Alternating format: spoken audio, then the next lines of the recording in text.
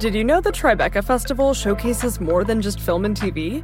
Tribeca's audio storytelling program, sponsored by Audible, is happening June 9th to June 13th in NYC. It includes premieres of new indie podcasts, plus exclusive live tapings of popular podcasts like Slow Burn, Criminal with special guest Melissa McCarthy, and Vibe Check with special guest Lena Waithe. Don't miss it. Get your tickets now at tribecafilm.com.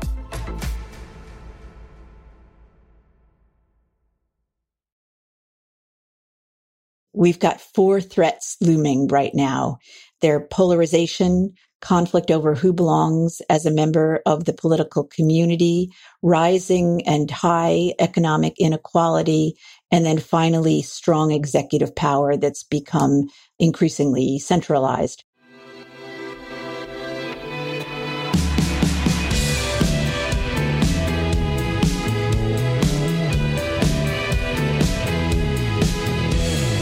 Hello and welcome to the Ezra Klein Show on the Vox Media Podcast Network.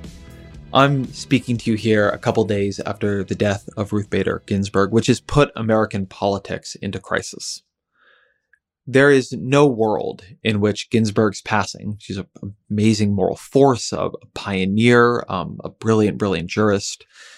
There's no world in which her passing wouldn't be an incalculable loss. But there were many worlds where it wouldn't have been a political crisis. And that's the context for this episode. We are now in a political crisis. It is very possible that the Supreme Court is going to lose legitimacy in the eyes of one of the two political coalitions, and by the way, the bigger political coalition. It is very possible, and Donald Trump and Ted Cruz have both said this explicitly. They've said that part of the urgency of replacing Ginsburg is putting a ninth justice on the court in case the election goes to the court. Trump has been very clear he's going to contest an election that he loses. And you can imagine a Trump appointee on the court being the deciding vote in that challenge. And God knows what happens after that. But you don't need to come to the show to hear things are bad, although we do talk about that.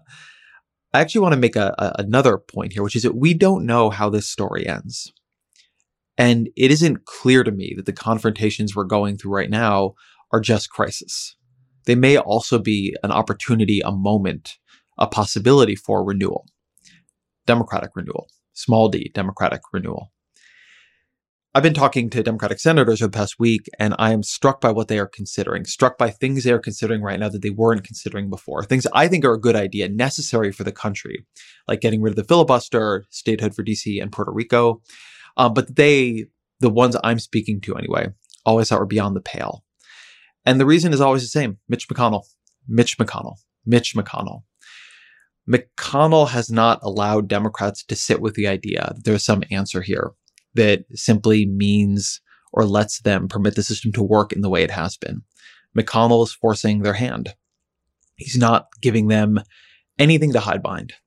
He is going to run the Senate such that if you have the power, you use it.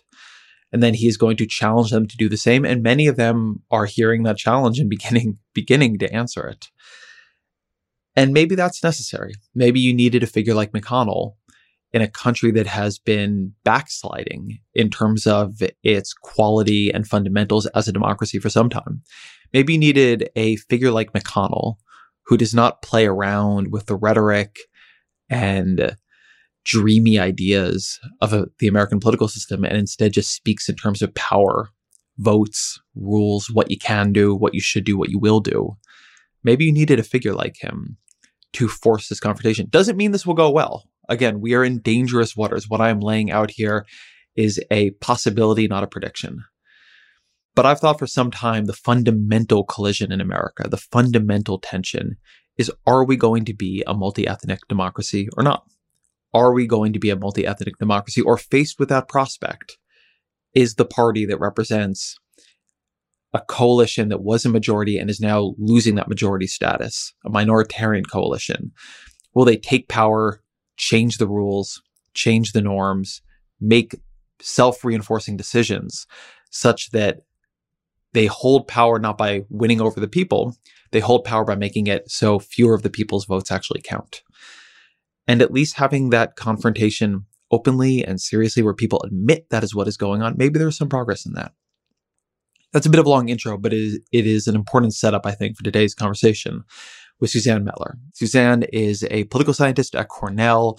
I followed her work for a very long time. She does amazing research on the feedback loops between the government, the public, and policymaking. She looks very closely at how different structures of policies, visible and invisible, submerged and non-submerged, how they change the way people feel about government, change the way people participate in government. But her most recent book with Robert Liebman is called Four Threats: The Recurring Crises of American Democracy. And it is about the way in which American democracy has been challenged, has almost collapsed at a number of points in our history, and how sometimes we misremember that history. We think we are more immune or resilient than we are because we miss what are the threats that tend to fracture our system. And her argument is that they're all present now. And so this is a conversation about those threats, about this moment, about how policymaking does or doesn't play into it. And I think it's one where there's at least some little thread of hope here. And given how many places you're hearing just straight grim pessimism, I want to call that out. As always, my email is EzraKleinShow@Vox.com. Here is Suzanne Mettler. Suzanne Mettler, welcome to the show. I'm delighted to be here. Thanks so much for inviting me. So as somebody who studies the threats to democracy right now, how have you been thinking about the events and machinations following Ruth Bader Ginsburg's death? Oh, gosh. It's really been overwhelming. And if you think about this, in contrast to when there have been previous deaths of Supreme Court justices, this is pretty mind-blowing that Ruth Bader Ginsburg died on Friday night, and immediately Speaker McConnell came out and said, we're going to move very quickly on this, and we're going to be installing a new Supreme Court justice.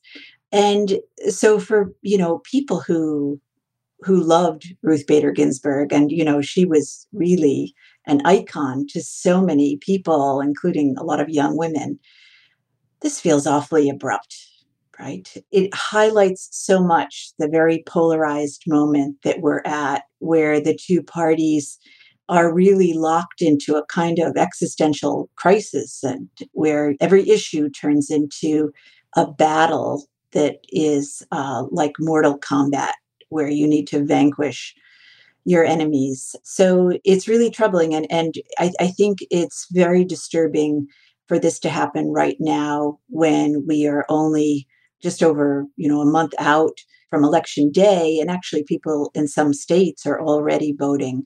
So it really heightens the drama in what was already a very dramatic election year.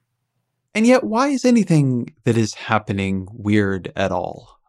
So I want to try to look at American politics here a little bit from the outside, and you trace this much more historical story about the threats our system has faced and the many moments of backsliding we've found ourselves in.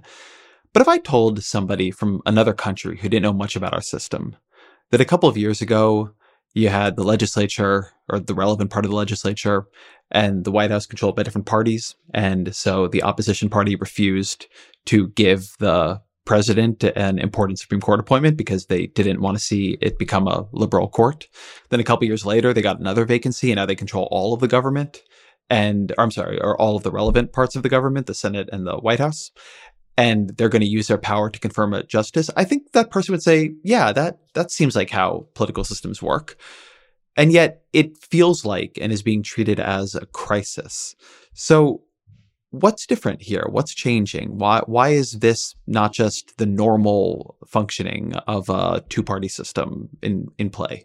Well, we could talk about, first of all, kind of the proximate circumstances to this being the death of a Supreme Court justice at a point in time when the Supreme Court's balance and over key issues, every single matter coming before it, the two parties are at odds over these. And so there's the real sense of a crisis that whoever gets appointed here is going to help to shift that majority more firmly toward one that is going to rule against all sorts of priorities of Democrats on all kinds of issues. So you have that. But then if you zoom out from that, and that's really where my thinking is at these days, is zooming out to the way the political system has been operating. We are at a point in time right now where the kinds of conditions that scholars who study democracies around the world identify as threatening to democracy. We've got 4 threats looming right now. They're polarization, conflict over who belongs as a member of the political community, rising and high economic inequality, and then finally strong executive power that's become increasingly centralized. And those 4 threats are very high, and we're already seeing them threaten what I call the pillars of democracy. The pillars of democracy have been eroding in various ways. So now you get this crisis over a Supreme Court justice in the midst of all this, and right before a major election. It's making people quite on edge wherever they stand politically. Let me try an argument out on you here that relates to something that I'm writing about. I think Mitch McConnell is going to be seen as an incredibly consequential Senate leader because he's going to have presided over and in some ways personified and even catalyzed the move of the Senate from one equilibrium to another, which is to say that for a very long time, the U.S. Senate worked much more on informal norms and courtesies than anything else. Parties had the power to make everything a 60 vote, or actually for much of the Senate's history, a 2/3 vote supermajority. And before cloture in 1917, you couldn't break a filibuster at all. So any senator could basically stop anything. And there are all these ways the parties interacted with each other that relied on them not maximizing their power under the official rules. And that includes opposition parties nominating, dealing with the nominations and approving the nominations of presidents of the other party to the Supreme Court. And that what McConnell's been doing across a variety of issues for well over a decade now is he's saying that era is over, that in this era of high party polarization and a couple of the other forces that you identified, that now the rule of the Senate is you maximize your power under the rules. If you can do it, then you can do it. And you do it. He doesn't cheat. He's not changed something. He's not like refused to abide by a Supreme Court ruling. He just does not abide by informal norms of tolerance and forbearance that help the Senate get along in other periods. And maybe we should understand that as simply an equilibrium shift that needs to happen. And then in return, Democrats need to come in and get rid of the filibuster and make DC and Puerto Rico states, which I think is an overdue reform for reasons of simple justice. And, you know, maybe they pack the court in response to what McConnell's done with the court over the past couple of years. And we're just in a period where the parties are figuring out what powers they actually have. And that's just different and needs to work itself out from sort of the depolarized period that preceded it. What do you think of that?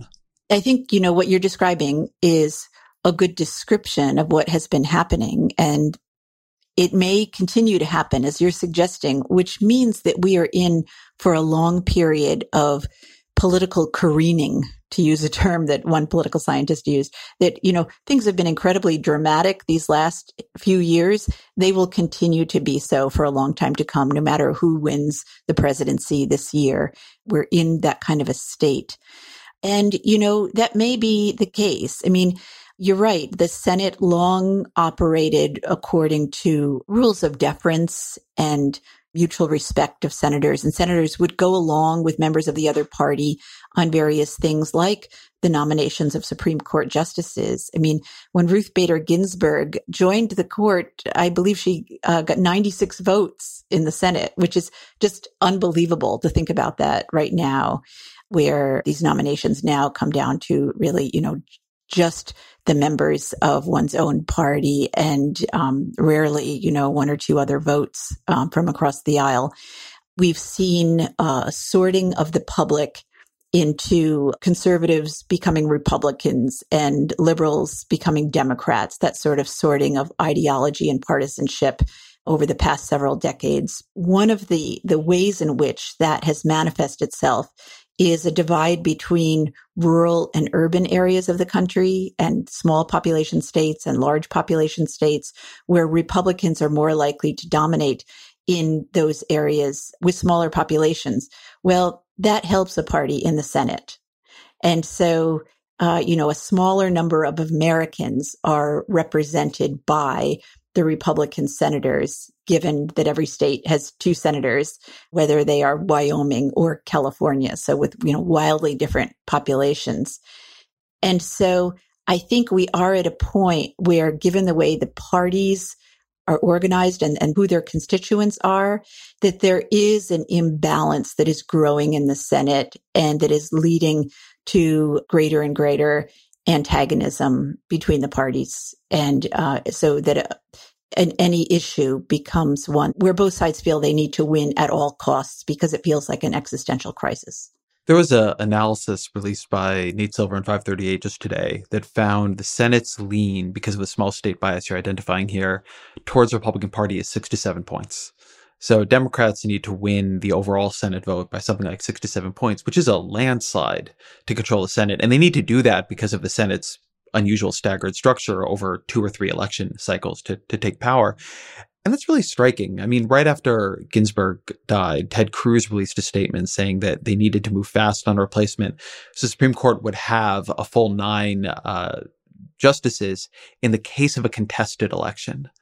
And I read that and I thought, oh, you see where the legitimacy crisis could come. I mean, can you imagine a contested election in which the deciding vote is cast by this 9th justice that Donald Trump and the Senate Republicans rammed through in defiance of what they did and said they believed in 2016 over Merrick Garland, and just this way in which then minoritarian power continuously can perpetuate itself. The Senate is controlled by a party that represents a minority. They then make sure the Supreme Court is controlled by that party representing the minority, and then the Supreme Court makes sure the presidency is controlled by, and on and on and on it goes.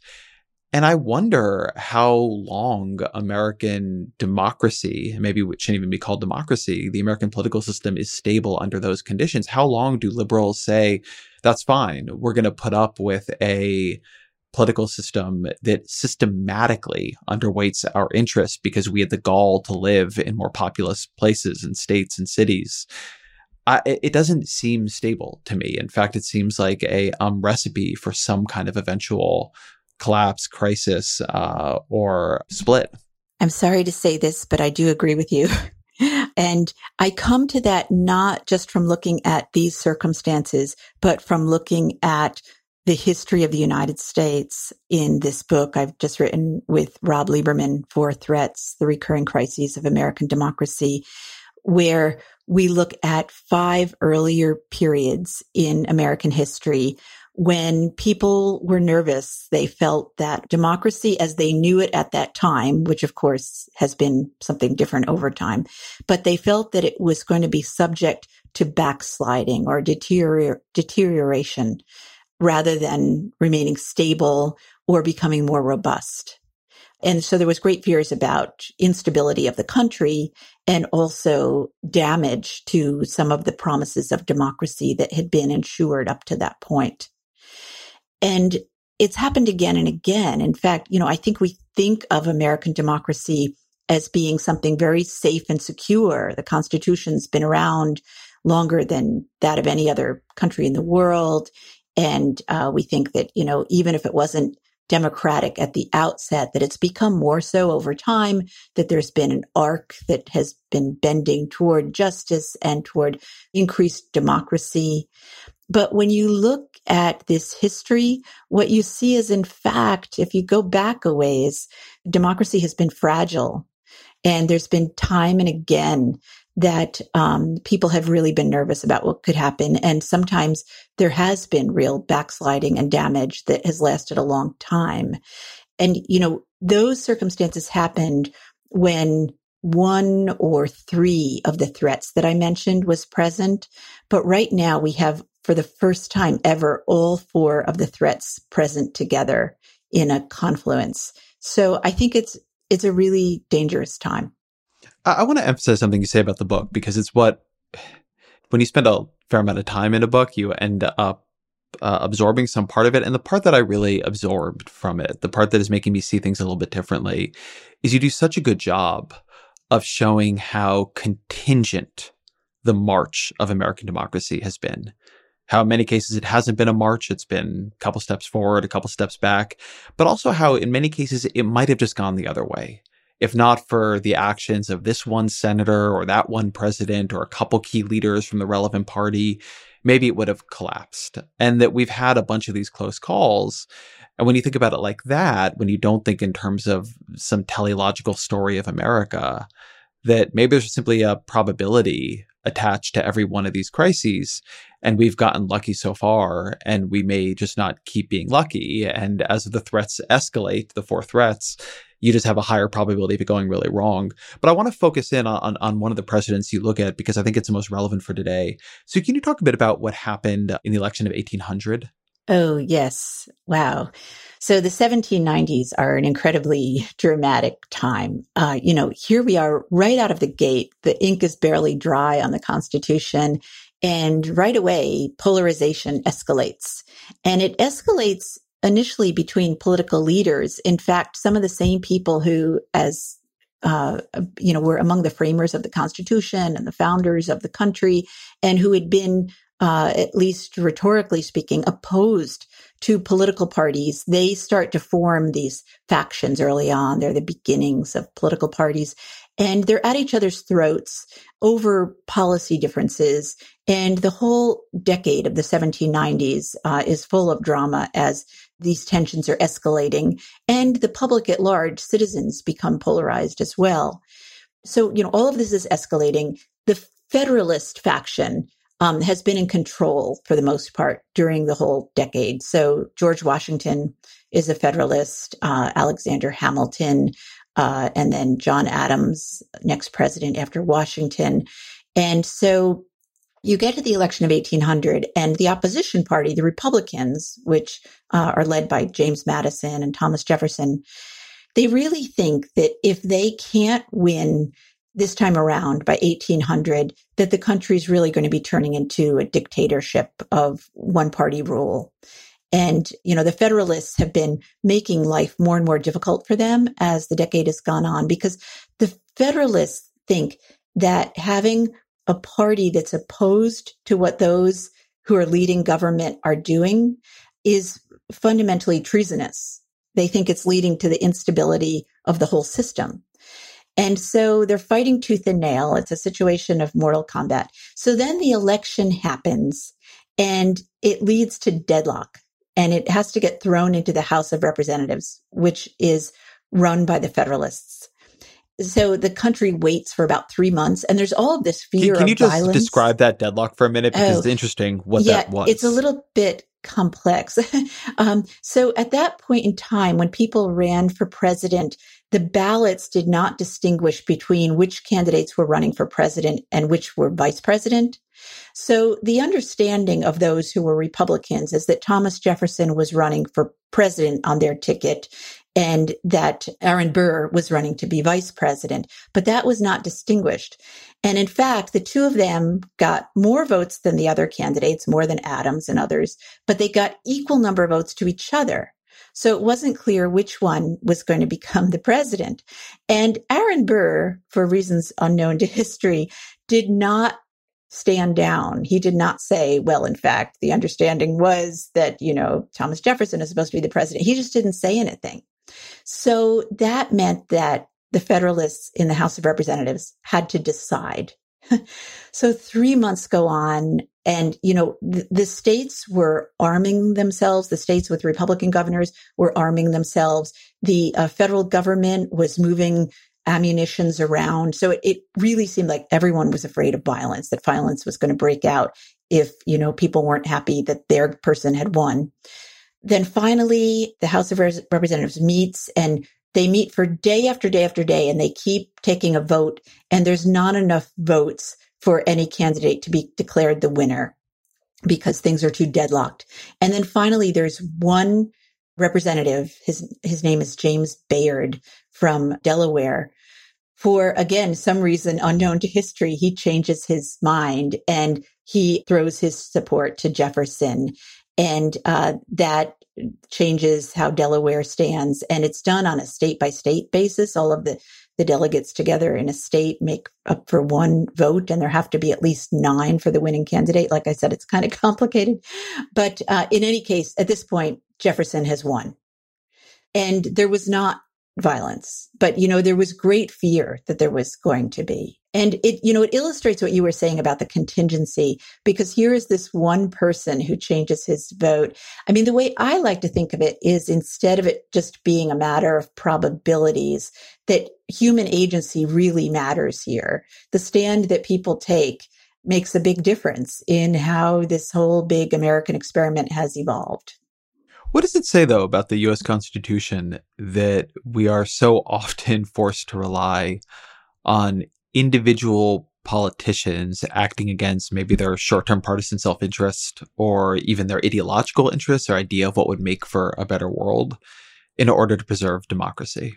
I think we like to think of the Constitution as something that will just keep us safe and keep the country stable and will preserve democracy. And what we learned in writing this book is that that's not the case. I mean, it gives us a framework to go on, but it certainly does not give us the norms that, as many have said, norms seem to be violated. You were saying that a few minutes ago, but it doesn't even protect clearly the rules of the game that are necessary for democracy to work. So, we have a big country with people with lots of different ideas and values and interests. And the only way that we can carry on together without killing each other, and with hopefully being able to make decisions on important things that matter for the public good, where the public wants there to be some action taken, is that we have to have some rules of the game that we all agree to abide by.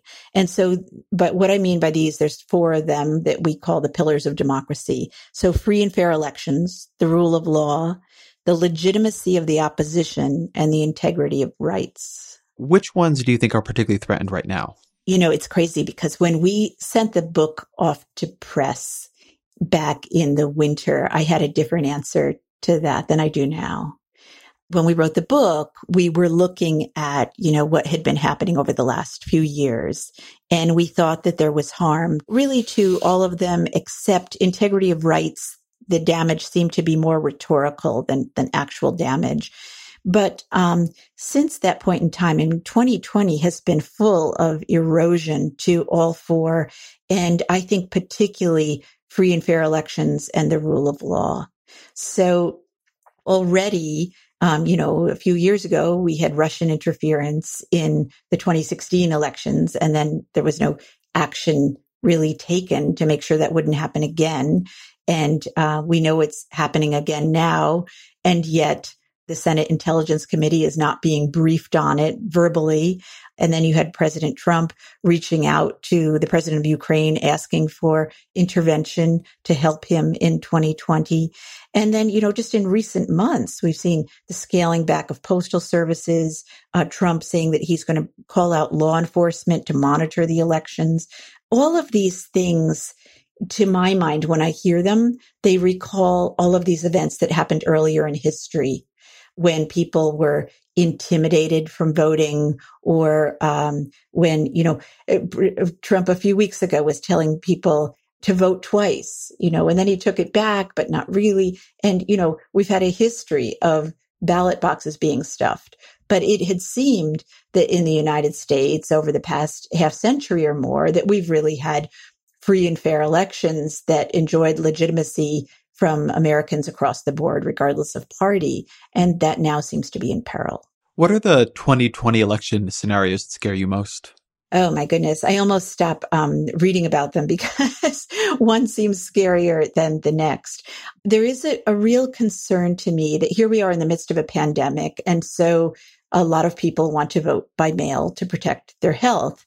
But apparently there's a big partisan divide, that Democrats mostly want to vote by mail and Republicans plan to vote in person. And to the extent that many states will not count those mail-in ballots until later on, and they might not arrive until later on, there's a possibility that on election night, there'll be, one candidate will look like the winner, who days later might no longer look like the winner. If Trump looks like the winner on election night and he starts declaring that he is, and then more ballots are counted and it turns out he's not.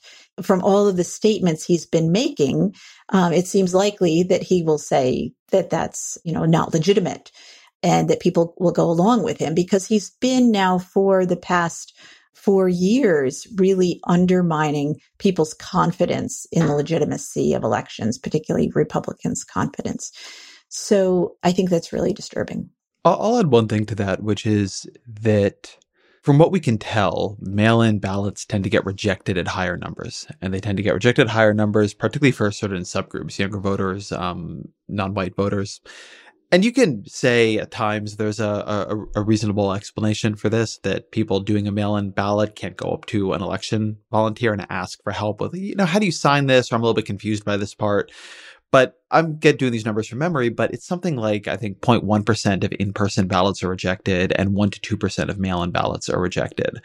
And so that's the other thing I fear. What if you see a very high number of rejections, particularly in states where you have a Republican Secretary of State? And so even if the ballots that end up being accepted say one thing, people don't believe that that was a valid ultimate count. I don't think this is 2000 when you have a Democratic Party that is relatively depolarized. They're not that afraid of George W. Bush, right? You have Ralph Nader running and saying it's Tweedledum and Tweedledee or whatever it was. I don't think Democrats want to see Donald Trump get another term. And I don't think if they don't think the election was fair, they're going to be comfortable with it. It doesn't seem to me that the possibility of a truly illegitimate election is all that low. I mean, I wouldn't put it much below 10%, and I might put it higher. And then what? It's going to get thrown to Congress? It's going to get thrown to the Supreme Court with a new Trump appointee? I feel like people think this doesn't happen in America. What your book shows is it often has happened or come very close to happening in America. And right now the conditions are there for it to really explode. Now, maybe Joe Biden wins Florida on election night and it's kind of over. But it seems well within the realm of possibility that we're going to have a crisis. It does. Yeah. I mean, I really hope that on election night, the answer is very clear and, it will really help the country if that's the case. But I worry that it's not. And I think, mail-in ballots can be, as you say, they can be confusing for people. And, there's a lot of directions and you don't have someone there to ask. And so there are many, many ways in which something can go wrong in this election. And I do worry because I see it through these lenses of earlier elections when things really went awry. When you talk about the 4 threats to American democracy, one way of saying it is that we have these independent forces in American politics that are rising up and are cracking the system or threatening the system. And another way of looking at it is that you have a Republican Party, which has become the vehicle of these forces. So if you look at, I'd say, 3 of your 4, polarization, racial exclusion, and economic inequality, in their most toxic forms are currently represented by the GOP, much more so than by the Democratic Party. I mean, the Democratic Party nominates Joe Biden for president, and the Republican Party is Donald Trump. And I think that tells you a lot about polarization. Do we have an American political system problem, or do we have a Republican Party problem? And is there even a difference between the two? Yeah, that's a great question. And as we wrote the book, we kind of kept that question on the back burner as we wrote. We did not, from the outset think the Republican Party is the problem. But as we assessed each of the 4 threats, you're right that we found that in the contemporary period, if you look at political polarization, it's certainly polarization is a dynamic. And there are ways in which both parties have led to its escalation. And, its early origins start from a sorting of citizens into, as I was saying, like these different ideological camps. But then I would say that it has been Republican leaders who have taken much more initiative to drive their party in a way that has been polarizing. And so we put a little bit more of the blame there on Republicans. When it comes to what we call the conflict over who belongs, who's a member of society, what their status is, this is a kind of conflict where it's happened again and again in American history, and very often involving conflict over race, specifically the status of Blacks. And, it goes back to, of course, the country's origins and what some scholars of comparative politics call a formative rift in the country's origins, which can be a problem again and again. And so with the status of African Americans. Now, this becomes a threat to democracy and can lead to democratic stability at this ironic moment where there's also the possibility that democracy becomes stronger and more robust, because it happens when conflict over race, which we've had throughout American history, but at certain moments, it becomes organized along the lines of the party system, where one party is saying our way of life is under threat, our heritage is under threat, and the other party is saying we want greater equality in this country. We want to expand the promises of the Declaration of Independence, that all are created equal. At other points, you still have racial inequality, but the conflict over it is suppressed. But right now, what we're seeing is that just as was the case in the 1850s and the 1890s, today there's conflict over it that's divided along the lines of the party system. And then rising economic inequality, here again, it has been particularly the Republican Party that has been, working for tax cuts to the affluent, deregulation. You could, around the edges say that there are some ways in which the modern Democratic Party has done some things that help some businesses and the affluent, but it's the Republican Party has done more. The executive aggrandizement, the fourth threat, is the one that has really been engaged in pretty equally by both parties since the 1930s, since FDR was president. But what I would point out is that when the Republican Party gets the White House now in the contemporary period, they are using it to advance those goals of undermining efforts for greater racial equality and other kinds of equality. And they're using their power to do the bidding of the affluent. And so the parties do very different things with that executive power. I want to pick up on something you said in there, which is that the irony of the American political system and American political history is that it's these moments of democratic crisis that often lead to the strengthening of democracy. Don't have to, right? It's a moment of risk, but there is some opportunity in that. And I wonder about that here. I mean, if you had asked me what's going on a couple of years ago, I would tell you the Senate is broken because of the filibuster, that we have a system where the White House and the Senate and the House and the Supreme Court are quite often all or three of the four are occupied by the party that won fewer votes. That we were in a real democratic crisis that people were not paying attention to, that things felt stable enough to people that they didn't want to rock the boat too much. And something I see right now, I've been talking to Democratic senators over the past couple of days, and what McConnell is doing here with Ginsburg, given what he did with Garland, it has taken Democrats in the center of the caucus, the people who would always push back on me when I said it was time to abolish the filibuster, and move them to that position. One of them told me that really things that were radical a couple of years ago are becoming the mainstream position now. And maybe this is necessary, right? I sometimes wonder about this. That maybe this set of confrontations we're having with our original riffs, with what are the actual failings and inequities of our constitutional system, with how does the system we talk about in terms of values like democracy and equality actually play out in daily life. And that's a moment of danger, but maybe there's no real way around it, that you are not going to get through this without a confrontation. And that in that way, McConnell is playing some kind of historical role that he needs to play by making clear what his side of the system really looks like and how he's going to try to run it. And so taking away the fig leaves of mythology and legend and high rhetoric that sometimes protect people from seeing what's really going on here and what confrontations really need to be had. Yes. Well, I think all of that is really well said. As Rob Lieberman and I wrote this book, we kept thinking, okay, we're going to learn some positive lessons about how did people in the past get out of these crises and save democracy.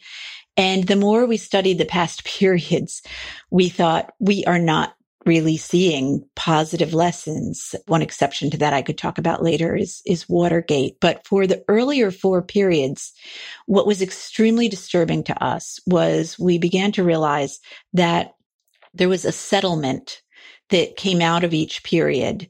And the settlement had to do with restoring racial hierarchy, or even just never even acknowledging a conflict around it and building on top of it, which is what happened in the 1790s and the 1930s. But in those other periods, there was finally some restoration of racial hierarchy, and that was the settlement. And so the question is, can now be different? And I think one of the reasons why we're very polarized, and this was striking to me to learn, is that the way the party systems have sorted themselves out now. So the country as a whole has become much more diverse in the past few decades. And the Democratic Party, in terms of its demographics, pretty well reflects that diversity in terms of who affiliates with the Democratic Party among ordinary citizens. But the Republican Party has not changed very much. And so it's now a very white party relative to the population. On top of that, when you look at people's attitudes, Democrats versus Republicans, they have really moved apart from each other. So political scientists use these measures called racial resentment to look at people's attitudes. And over the past couple of decades, Republicans have been scoring higher on racial resentment, which means that they're more likely to blame African Americans for persistent inequality rather than to say there's something wrong more at a systemic level that's causing inequality to be perpetuated. By contrast, Democrats have really shifted, particularly since around 2012, to believe more strongly that there are systemic sources of racism and that major change is necessary for citizenship to be equal regardless of race. Have you followed the debate in political science over whether the racial resentment measures are picking up on simple, like a more normal kind of economic conservatism and conservatism about what drives life chances? I know Ryan Enos at Harvard and some others have sort of argued that racial resentment measures are not precise enough to show what people put on them. And I'm curious if you followed that and have a view on it. This is really not my bailiwick. I did read some of the articles associated with that and talked to various scholars of political behavior while we were writing the book, and came to the conclusion that for what we are talking about, that these measures are useful and appropriate and not a concern. So where that leads me is to say that there is greater, right now we are at a time of both peril and promise, which is really what makes the stakes so high. And I feel even more this way coming out of this summer and the protests, which became so widespread after the death of George Floyd, that, there were people in small towns and small cities all over the country, not just in big cities, who were protesting. And it included, a lot of white people, far more so than in the civil rights era. And then we saw these shifts in public opinion where more people than ever seemed to be concerned about not only police violence, but racism and racial inequality. So that suggests to me that we're at this moment of promise where possibly we could come out of this crisis of democracy, making society more equal. But it's also very possible that things could go the other way. The Ezra Klein Show will be back after a short break.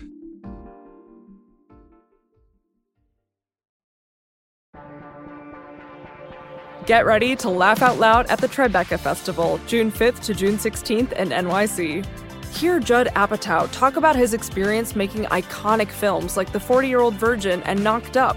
Watch Hacks actress Hannah Einbinder's stand-up special. Experience films that make you laugh out loud with fan-favorite comedians like Group Therapy, where Neil Patrick Harris, Nicole Byer, Tig Notaro, and more hilariously detail their experiences with mental health. Outstanding, A Comedy Revolution, a film investigating the impact of queer comedians with Lily Tomlin, Rosie O'Donnell, and Bob the Drag Queen, and Sacramento, a lighthearted narrative comedy with Michael Cera and Kristen Stewart, and much, much more. Get your tickets now at TribecaFilm.com. I'm going to make a bit of a pivot in the conversation here and draw a connection to some of your previous work that I'm curious if you buy into. But I've been a longtime fan of the Suzanne Mettler School of Political Science, and I'm a big fan of your books, The Submerged State and The Citizen Government or Government-Citizen Disconnect.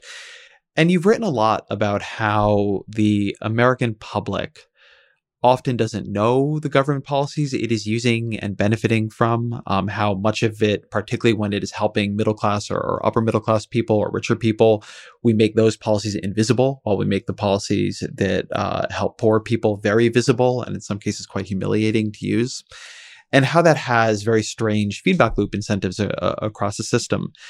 And so I want to dive into some of that, but as a way of drawing this connection, I'm curious if you think any of the threats that American democracy is facing reflect this, if any of the polarization or the ratcheting up of symbolic or exclusionary fights in American politics reflect the public no longer believing the government really delivers for them, no longer feeling federal government is responsive, which I think would be the correct way to feel given how American politics now works. And as such, other issues coming to take the fore, such as actually making a more democratically responsive government. Is that an answer to any of this, or is that simply orthogonal, maybe good for its own reasons, but not gonna fix any of the threats to the system? I'm really glad you raised that. And I do think that there's a relationship there. So, it's very striking. If we go back to the middle of the 20th century, say the 1950s, 60s, vast majorities of Americans of both parties would say that they trusted the federal government in Washington to do what was right most or all of the time. They reported high levels of confidence that elected officials were responsive to people like them and that they could make a difference in the political system. Political scientists call this political efficacy. And then all of those kinds of measures began to fall. And now it's only, it's less than 1 in 5 Americans who will report a positive attitude on these kind of things. And I saw that as very much a crucial condition that led to the election of President Trump. Many people who were particularly enthusiastic about him in 2015 and 2016 were people who reported low levels of confidence that elected officials cared about people like them. And people seemed to feel that government had gone so far off the rails in terms of being responsive to them that it was worth taking a risk with someone who didn't have experience in government. And so I think it's a background condition, that lack of confidence in government and real anti-government attitudes that have led us to where we are today. So tell me a bit about what this strain of research finds. What is the government-citizen disconnect? It is an incredible paradox. So you have the conditions I just mentioned that people don't feel that they can trust government or that it's there for them. But at the very same time that the trend lines for this were, becoming worse and worse, Americans were actually obtaining more and more from government social benefits. And I'm not referring here to policies for poor people very much, because some of those policies were really flatlined for pretty long periods of time in recent decades. But if you look at, the whole combination of all of the policies of what we call social provision, both visible policies like the ones people think of, like food stamps, for example, and Medicaid and Medicare and Social Security, policies that have the latter being policies that have a lot of middle income and high income recipients, with the policies that I call part of the submerged state.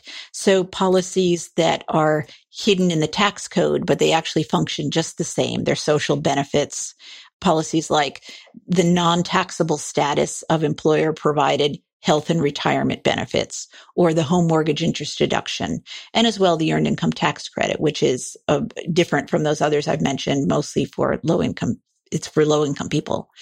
But those policies, people receive, now quite a high percentage of their income relative to the past from those. So like in 1969, only 7% of the average person's income came from these social policies.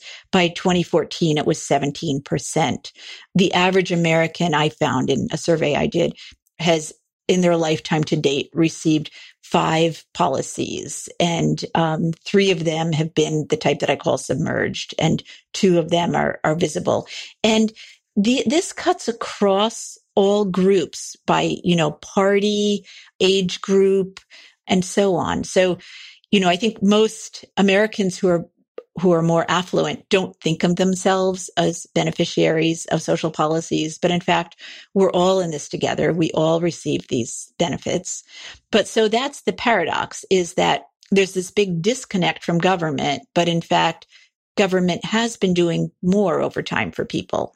Let me ask you about the most common objection I would hear from people more on the right when I wrote about submerged state ideas, which is that there's a category error being made here, that it is not the same thing to have me pay for health insurance that somebody else gets as to let me keep more of the money I make back from government taxation so that I can buy a home or pay for health insurance myself as an employee or whatever it might be. That there's that the two kinds of policies being described here are just different. That maybe Social Security is similar to something like Medicaid, but the home mortgage interest deduction is not similar to something like Medicaid. How do you think about that?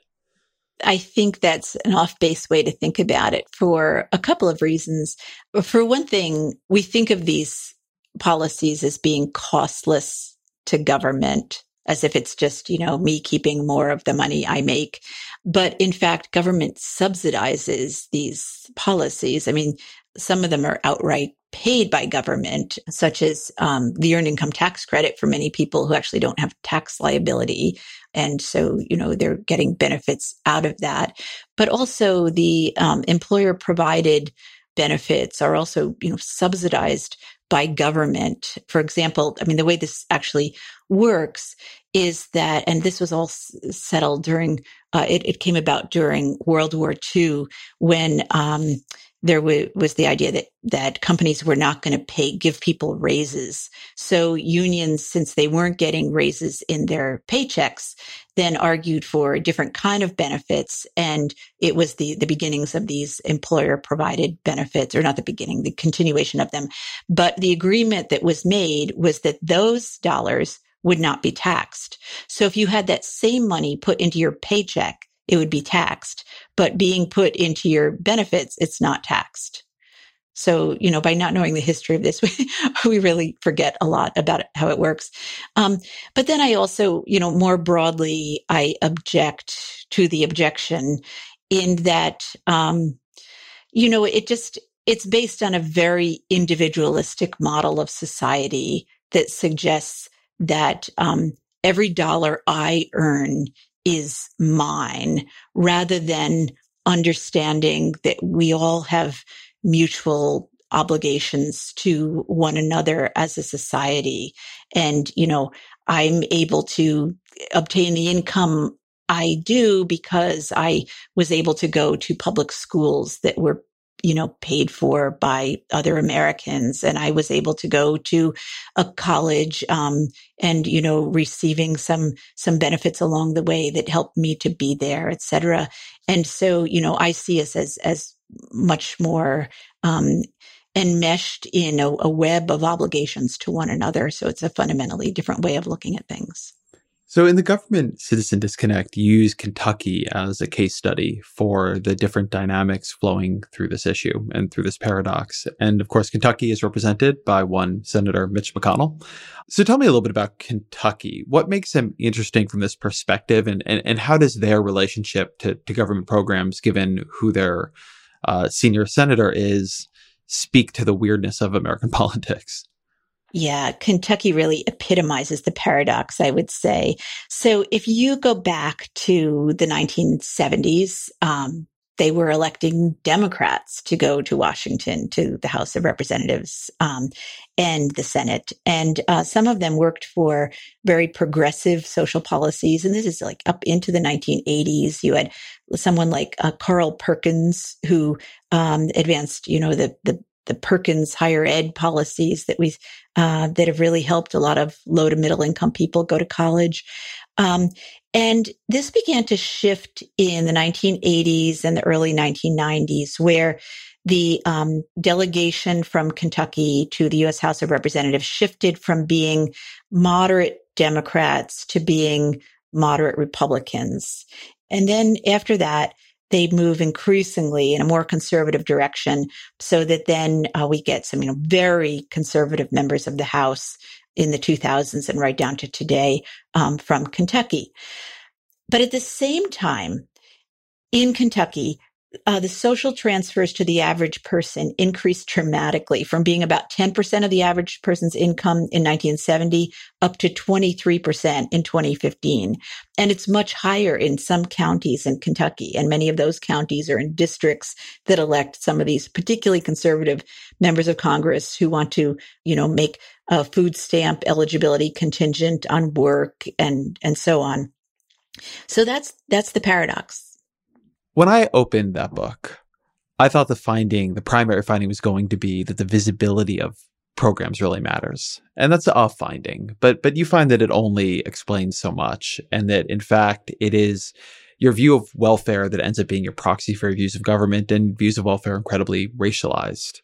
So what is the role that race is playing in the relationship that American citizens, but I think particularly white citizens, have towards bigger and more activist government?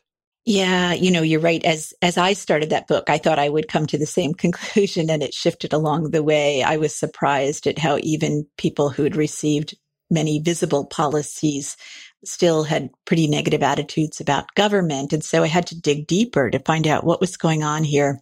And what again and again in every analysis I did, all of these statistical analyses, I kept finding that attitudes about welfare were very important. And so then I, dug into that, looked at that, and it resonated with what we had heard in our interviews from people as well.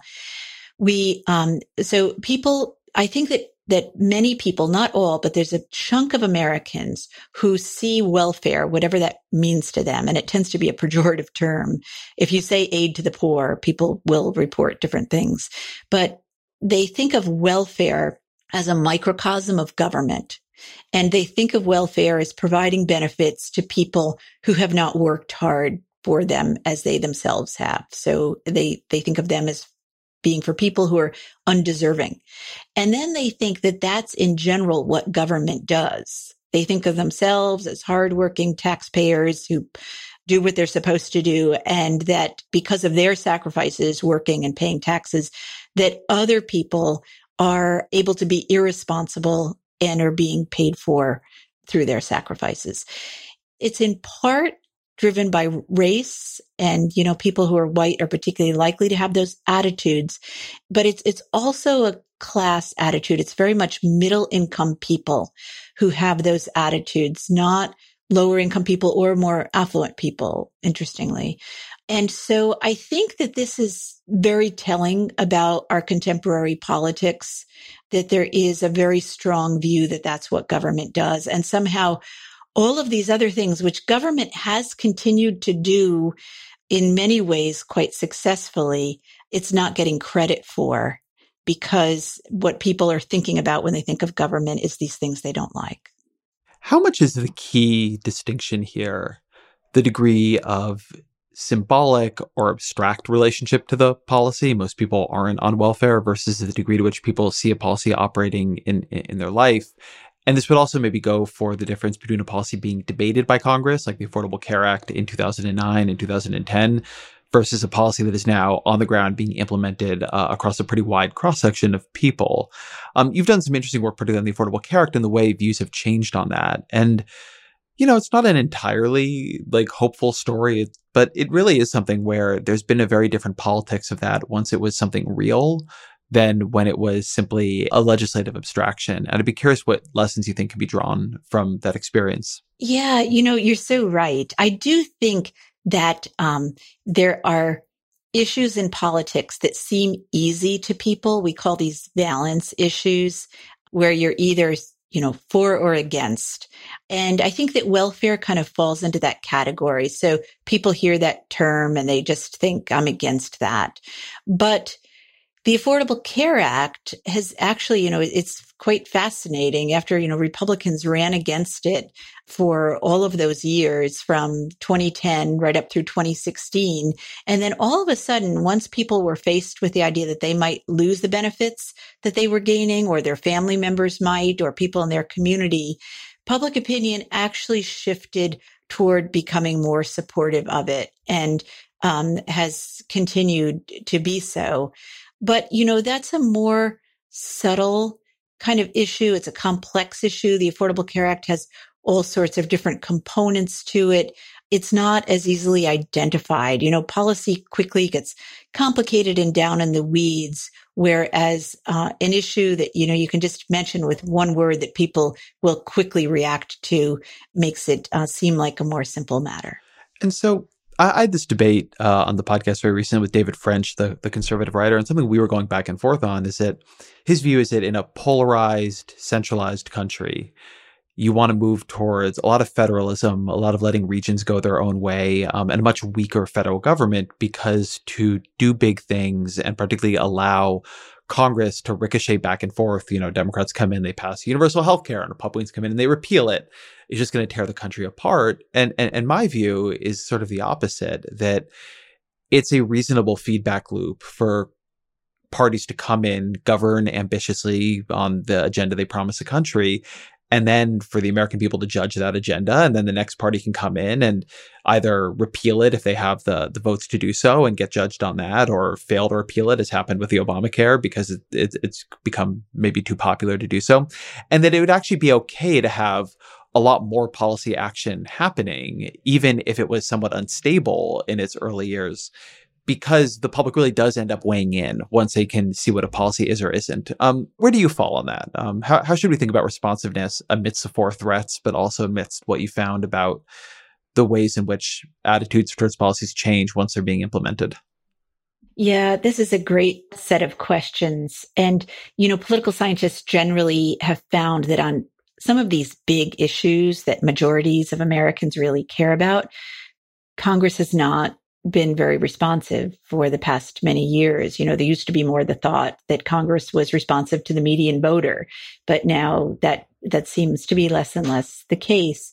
And so with the Affordable Care Act, Congress actually was responsive to the median voter, and it was a big push. And for Democrats, it represented, what had been at least a 60-year struggle to have benefits for working age Americans, health benefits. And so that finally gets enacted against great struggle, but it's the exception to the rule because so many other issues Congress has been unable to work on. It takes me back to one of the things we were talking about at the beginning of this conversation, and that is the structure of the Senate and the filibuster. And I think about this a lot.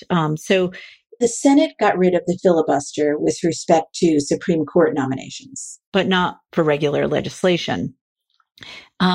What would happen if we did get rid of it?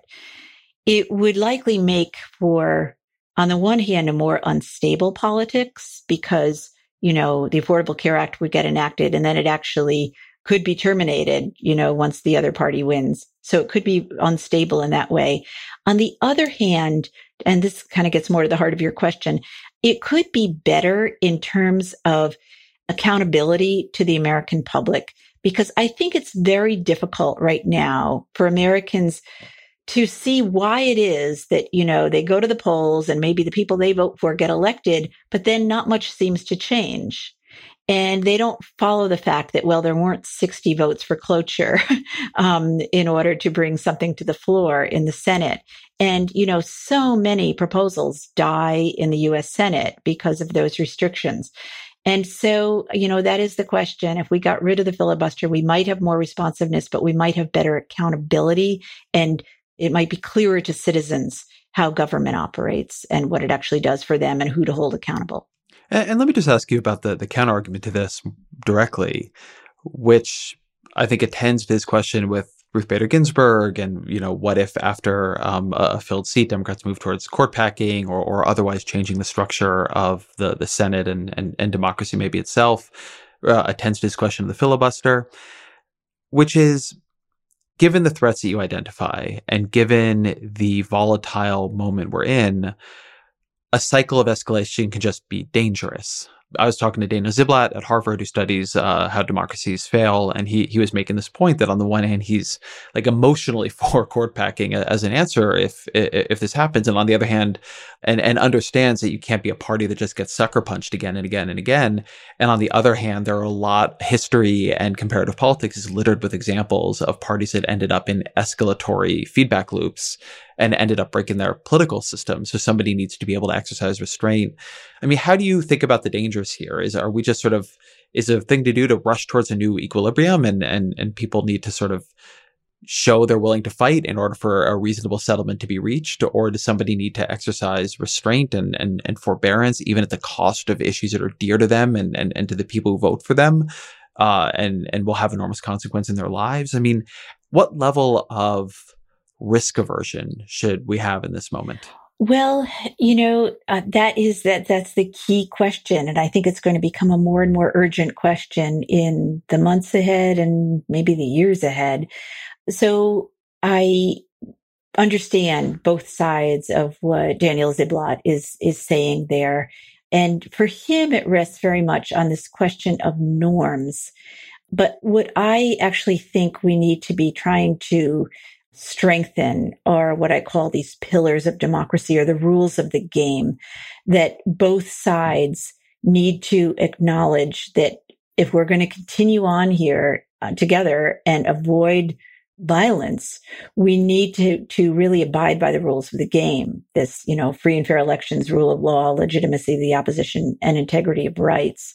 And for Americans today, we've had for, the whole latter part of the 20th century, we didn't have to worry about these things because they were a given and they were accepted by both sides. And we really didn't have to think about democratic backsliding or instability to any great extent.